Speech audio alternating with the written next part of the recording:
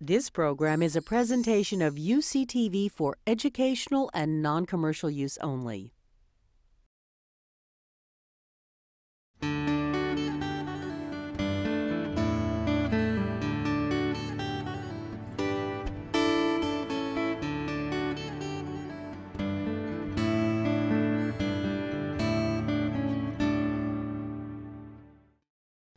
Well, my dear friends, let me welcome you once again, this time officially, and in the context of our Hemiscope series here at the Center for Iberian and Latin American Studies at the University of California, San Diego.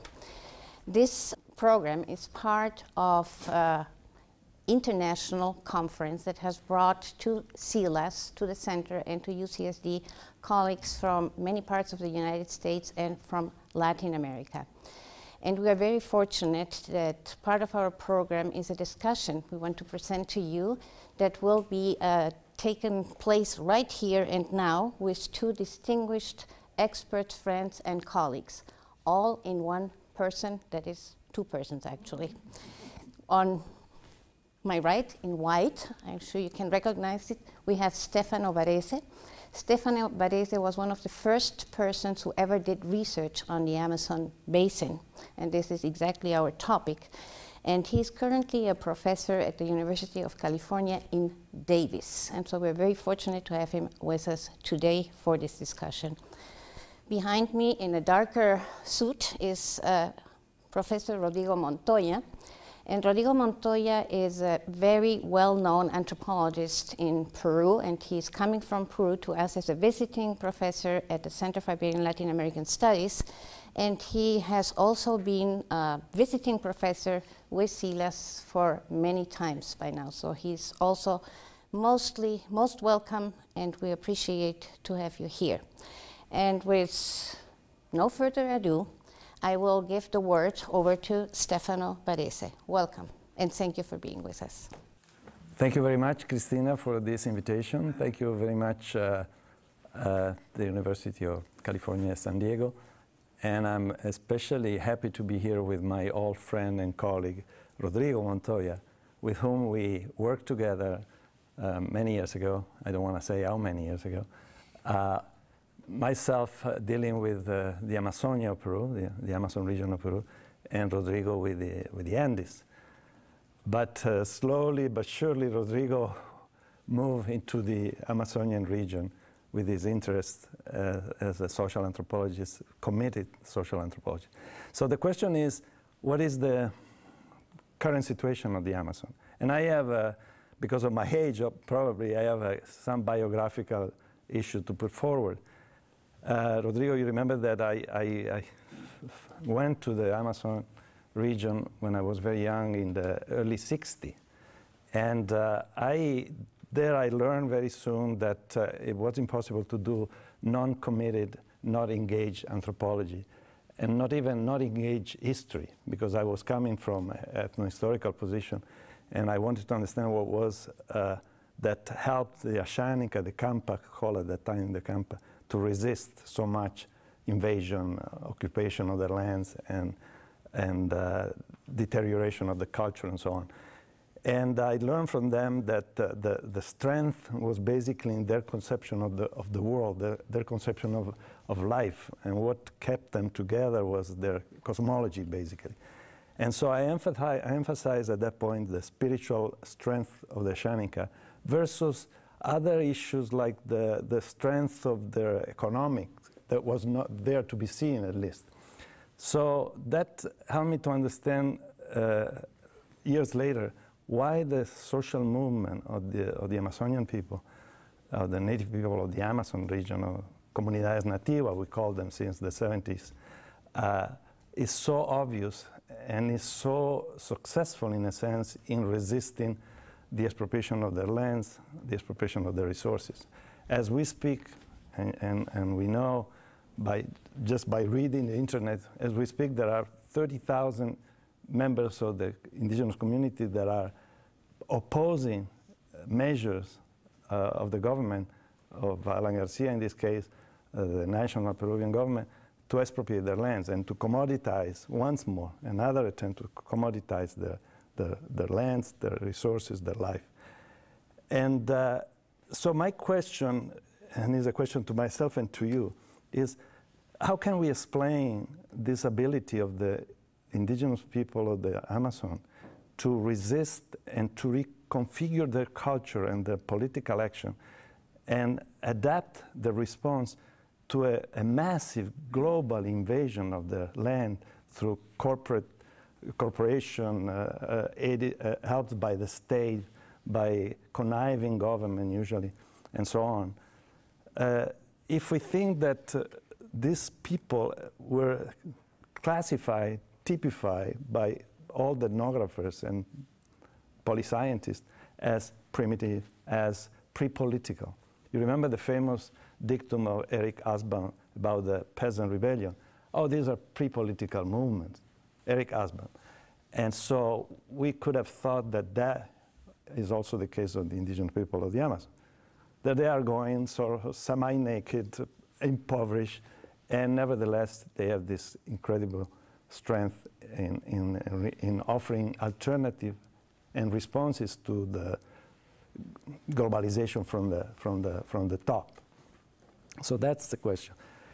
And when I started to look at the chronology of the movement, I found out that already in 1959, the Ashaninka of the Pyrenees were already fighting against the Peruvian corporation, a British colonial, post-colonial enterprise that had occupied thousands of acres and hectares of their land. And so they were organizing already a response in coalition with colonists, with people from the Andes, 1959. And then 15 years later, they got organized in the organization,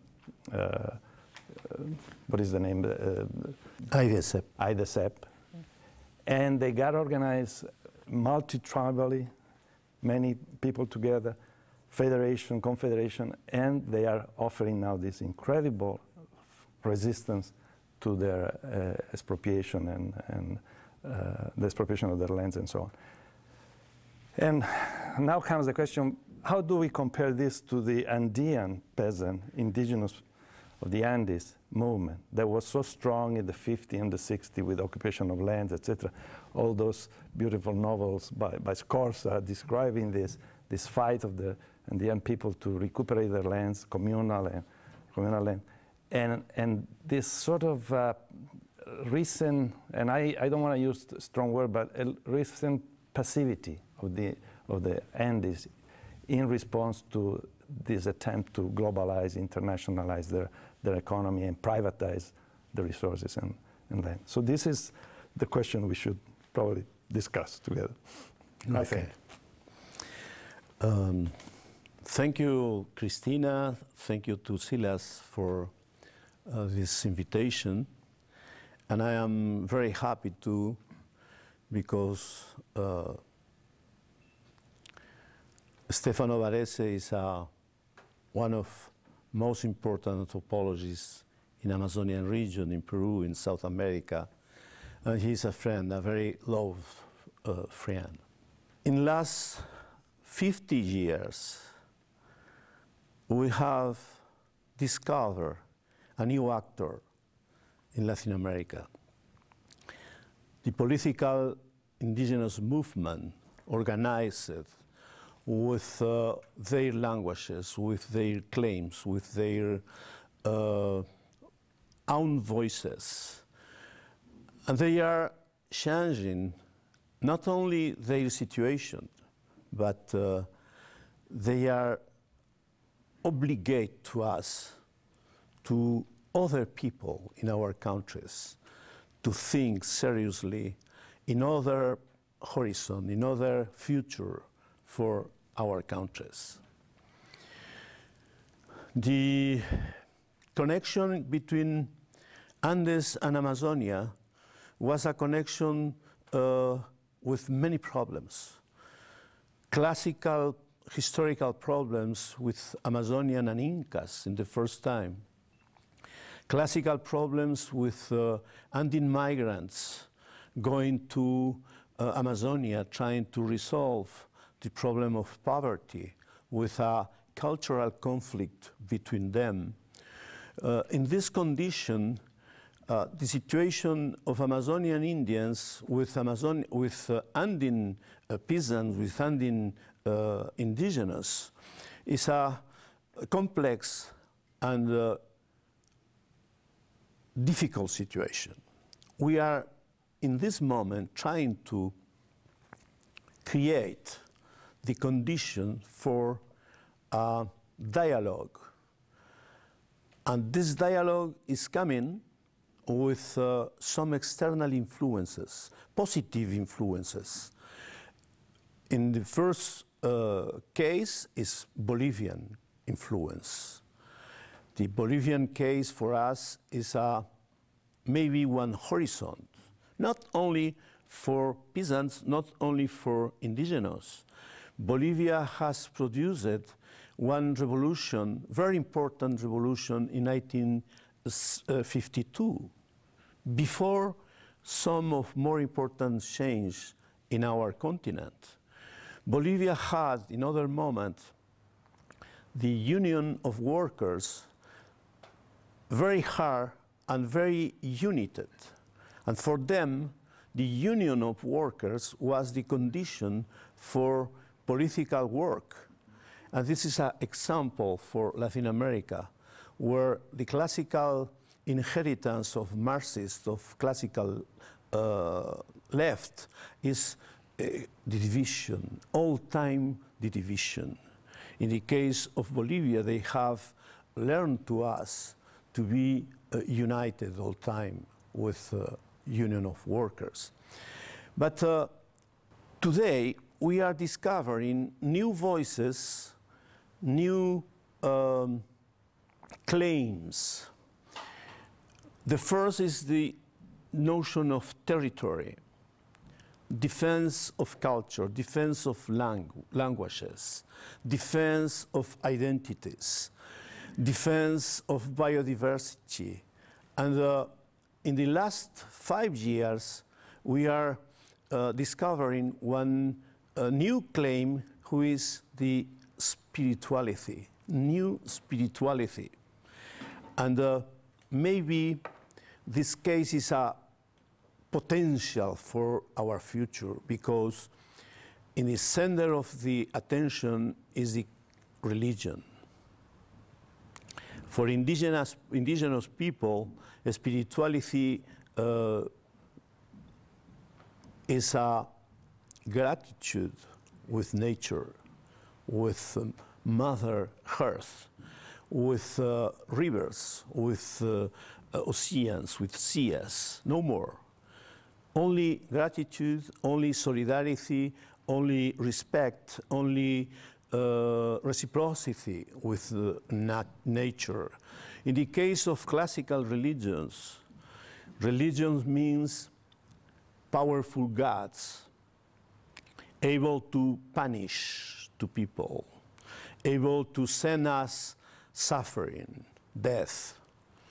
And for this Amazonian and Andean people, they are thinking only in an offering to Mother Earth, to rivers, to sea, and promise to Mother Earth respect, dignity.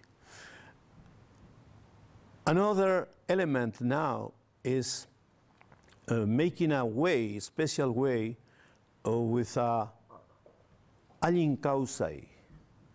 Alincausay in Quechua is a good live. And they are trying to create a new position face to classical notion, Western notion of development. Development means accumulation, means richesse, means individualism.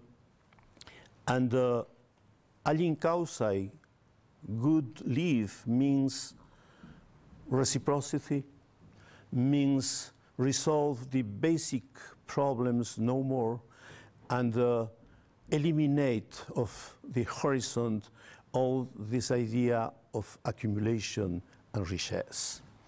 Maybe this is one of more moments for change our political vision in Western society.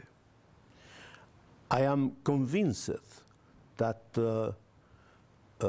political parties on the left, on the right, must learn this lesson coming from the indigenous political movement. And I want to ask you, what is your vision of this historical problem between Amazonian people with Andean people? I am sure that these historical difficulties are one element of resistance to dialogue, for the union, maybe in future alliance between two forces. I think you have touched a very important issue. I'm convinced that the split between the Andes and what we call the jungle, la selva, the Amazon region in Peru, especially in Peru, is a result of colonialism. Because when I did my research for La Sala de los Cerros, I found that people, the Ashaninka, at the time called Camparites or Campa, or Antis, Antisuyo, remember the definition? Yeah. They were familiar with the Andean people. And there were trades. After all, coca is a plant that grows in the tropics. And salt from the Sal de los Cerros was traded in the... So there was a relation that was disrupted in a very violent way by the colonial occupation. And then, during the Republican time, in the 19th century, when, or the end of the 18th, but the 19th century, after the rebellion of Juan Santos, what happened is that the push out of the Andes of landless peasants produced a massive movement of occupational land that was exacerbated in the post-World War II period, when Belaunde started the idea that we had to conquer the jungle. And so that split has to be healed. There must be a process of healing that will take place between the indigenous organization of the Andes, peasant basically, and the indigenous organization of the Amazonia. And I see very good signs in this movement of resistance to privatization of the resources, because that is the precursor of an attempt to privatize again more and more the land and resources of the Andean people and coastal people and everybody, because that's the final project of late capitalism, introduce the notion of private property and commoditization of nature all over. So I see a light of hope in this. In this moment, with conflict in Amazonian region in Peru against Alan Garcia, president of Peruvian Republic, he is appearing one new element. This is a possible competition between leaders coming from Amazonia with leaders coming from Andes region. And maybe this competition could be positive for the future, but in the present situation is an element for resist even once again the dialogue that we need. I don't know if maybe one element that we have to take into consideration is that the classist analysis of the social situation did not really take hold among the indigenous people of the Amazon, while it took hold a long time ago, since Mariátegui and before Mariátegui, in the Andes.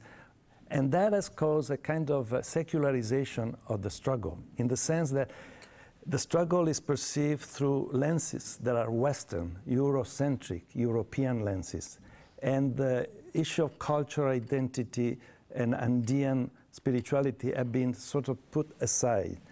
In the Amazon, instead, that process of introducing Marxist and socialist and leftist perspective, of which I have been very fond of, myself, hasn't been so successful, thus leaving more space for the expression of deep civilizational issues.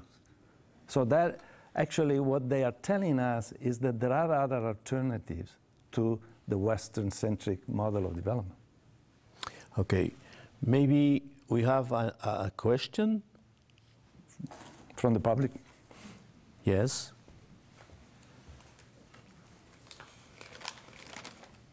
So the question is, and I don't think we get a reward for answering it correctly.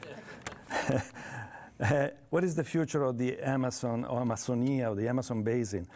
And I think that we have to specify that what is the future in political term, social term, environmental term, economic term. Maybe to this question I should clarify, we should clarify that in Peru we say Amazonia, and by that we mean 60% of the national territory, which lies on the eastern side of the Andes. But Amazon is huge, and there are many countries in the Amazon. So for what I can speak of is a little bit about the Amazonia of Peru, Amazonia of Peru. And to me, and I can say a few words and then you can put your grain of salt in this. I think that it's the time to create a larger alliance of forces for the Amazonian people and in general for the people that disenfranchised people of the world, but in this case of Peru and Latin America. The alliance is based on environmental issue, on cultural / civilization issue, because it's a matter of civilization. We have seen in this recent crisis of late capitalism or wild capitalism, whatever we want to call it, we have seen a deep crisis of Western-centric way of dealing with nature, with life, with humans, and with the universe in general. And it is time to look deep into our own tradition, whatever those traditions are, that are way older than capitalism, much older than capitalism. Judeo-Christian tradition, Islamic tradition, and then American tradition, American Indian tradition, and find alternative way of development. So the future, in reality, can be only predicted if we do a self-analysis as members of specific society and discover where are the roots of alternatives. No, they are not in the future, they are not in, I think, this is my personal opinion, they are not in stressing more and more what we have been doing for the last 500 or 600 years, but in exploring real alternatives. So that would be my answer to this question. But in last Social World Forum in Belém do Pará in last February, maybe 4,000, 5,000 indigenous people have participated in this forum. And they've become the principal actor of 1 week of this forum. And I keep one element. The Indian was absolutely unified for we must defend our Amazonia. We must defend our Mother Earth because the capitalist system is destroying, is trying to finish with resources, finish with oil, with gas, with food, with fish in rivers, and they have clear conscience of the danger for them. In the same time, they say, defending our Amazonia, we are defending human beings in our planet. It's not only one strife only for us. It's for, in Quechua sense of us, for all us in the world. And maybe, in my opinion, we are faced a terrible danger because with this desire of multinationals, enterprises, for take oil, gas, wood, and all the resources, they will leave Indian society with nothing. And our countries reduce it to a most important poverty. In the other side, I am convinced that maybe I will try to say it with a reproduction of some words of Zapatistas in Mexico. I remember I saw one slogan in one demonstration in Chiapas: Nunca más sin nosotros, never more without us. And maybe this is a finally result of these strides. The exclusion, the classical exclusion, is finishing, and maybe the exclusion must be replaced by first time in our history one democratic situation, consulting all people and with indigenous people in the first line, with their voices, with their claims, with their colors, and maybe this is the more positive future for us. Yes, I agree. Well, we want to say thank you.